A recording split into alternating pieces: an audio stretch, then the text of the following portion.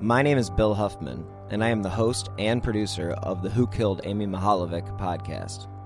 This podcast will take a deep dive into one of Northeast Ohio's most enduring mysteries, and the first episode will drop on Friday, August 24th, with new episodes being released the next 9 Fridays leading up to the 29th anniversary of Amy's abduction.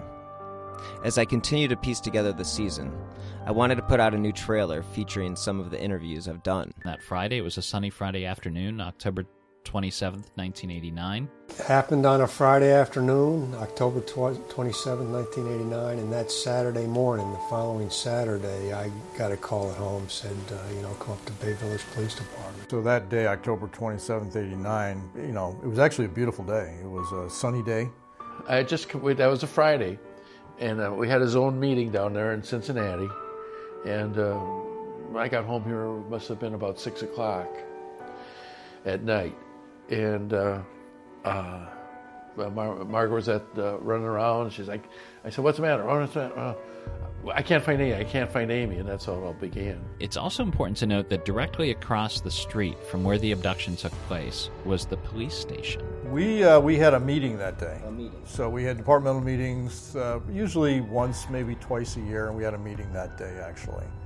I don't know if it was at the exact same time, but we did have a meeting that day.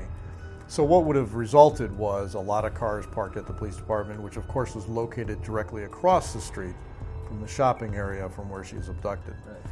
Right. Which seems a little bit ironic that the police department would be extremely busy on a day when she's abducted, but that's the reality of it. My mind says we're going to have seen him someplace. It was the next day when one of her friends came forward and said that she had been talking about meeting somebody to go shopping to buy her mother a gift. And we realized that next day that this is a far more than just a missing child. This is likely an abduction. It's likely an abduction that was planned and that was set up.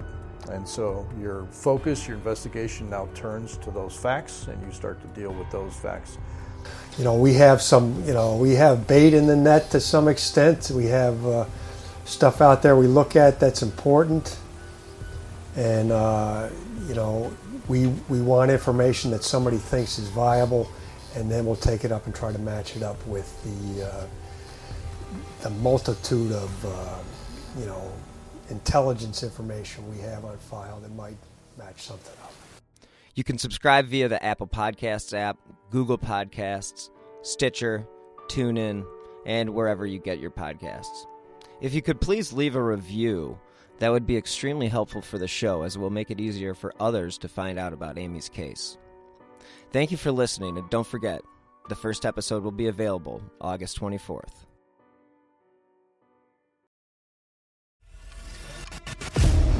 "24 hours ago, I found out the person that I'd been dating and seeing for the last 6 months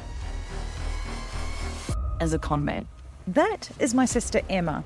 Andrew Tonks's lies had been so convincing, she'd invested $300,000 with him. However, the tables were about to turn on Andrew.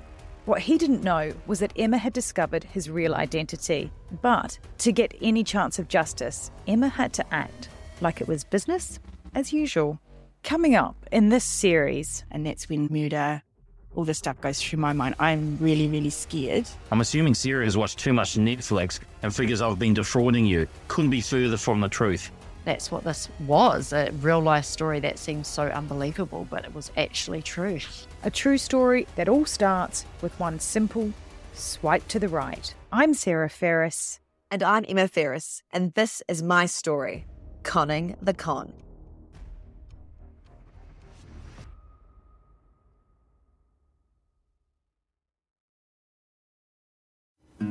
Something is creeping in, don't follow it down. Let me introduce you to Barry Clue, an authorised financial advisor from New Zealand and a very special kind of stain on humanity. He was a very knowledgeable young guy. He was a registered financial advisor. Type of guy that was bending over backwards to help you. Now, you could be forgiven for thinking that Barry sounds like a great guy, and you'd be right. Well, right up until the point when you're wrong. It was all fictitious. She stole from my son, who has a disability. Chris never knew. He died believing that were all taken care of. A psychopath is somebody who lacks empathy, acts impulsively. I think there's a strong case that Barry might be all of those things, actually. To find out how Barry Clue stole over $15 million from 81 victims, subscribe to Clueless, The Long Con. That's Clueless, spelt Klooghless.